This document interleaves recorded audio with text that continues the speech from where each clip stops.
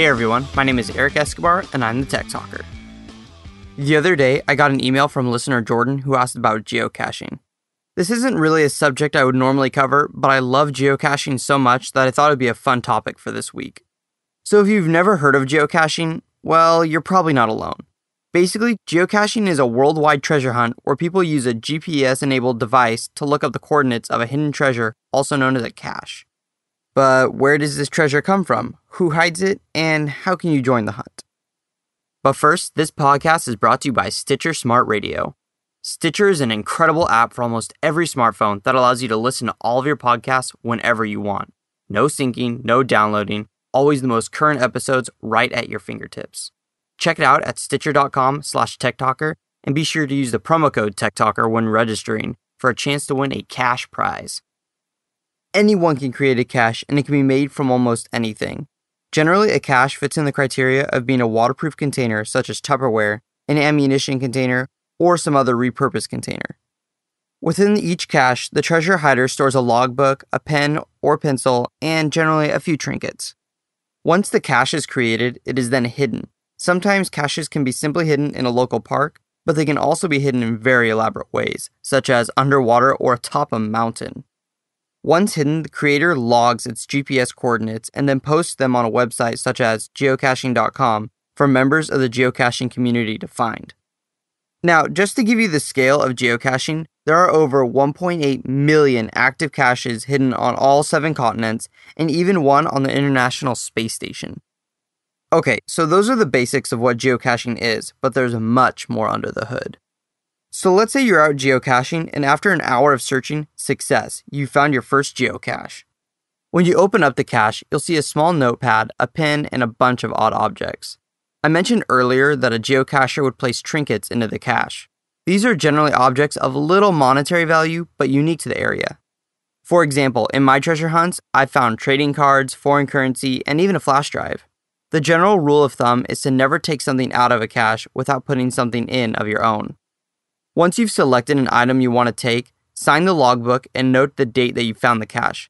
Then put something of your own into the cache, seal it up, and hide it right back where you found it so that the next geocacher who comes by can find it. Keep in mind that if someone were watching you during your hunt and didn't know what you were doing, it would look pretty odd. Which leads me to the next rule of geocaching: beware of muggles. If you're familiar with the Harry Potter books, then you'll know what a muggle is. It's a non-magical person who's completely unaware of the magical world. So how does this relate to geocaching at all? Well, geocaching started around the same time as the first Harry Potter book was published, and the geocaching community adopted the term muggle to refer to anyone who's unaware of geocaching. So when you're searching or handling a cache, make sure you don't draw any unwanted attention from muggles around you. I really like this part of geocaching because it adds an extra level of adventure as you try to keep your hunt a secret like some sort of spy movie. Thanks again to our sponsor, Stitcher Smart Radio. Did you know that you can hear the Tech Talker while on the go with Stitcher Smart Radio? With Stitcher's free app for mobile phones, you can get the latest episodes of this show. And when you download Stitcher to hear the Tech Talker, you have a chance to win some money. Find Stitcher in the App Store or at stitcher.com/techtalker. Download it, and during the registration, hit the promo code box and enter Tech Talker to be automatically entered to win a cash prize.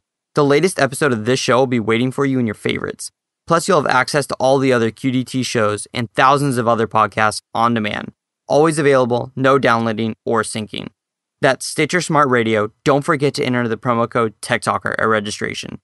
And if Stitcher weren't awesome enough, it has a ton of awards, such as the Best App Ever Award, and other awards such as the 2009 Webby and PC Magazine's 2009 Best Free Apps Award.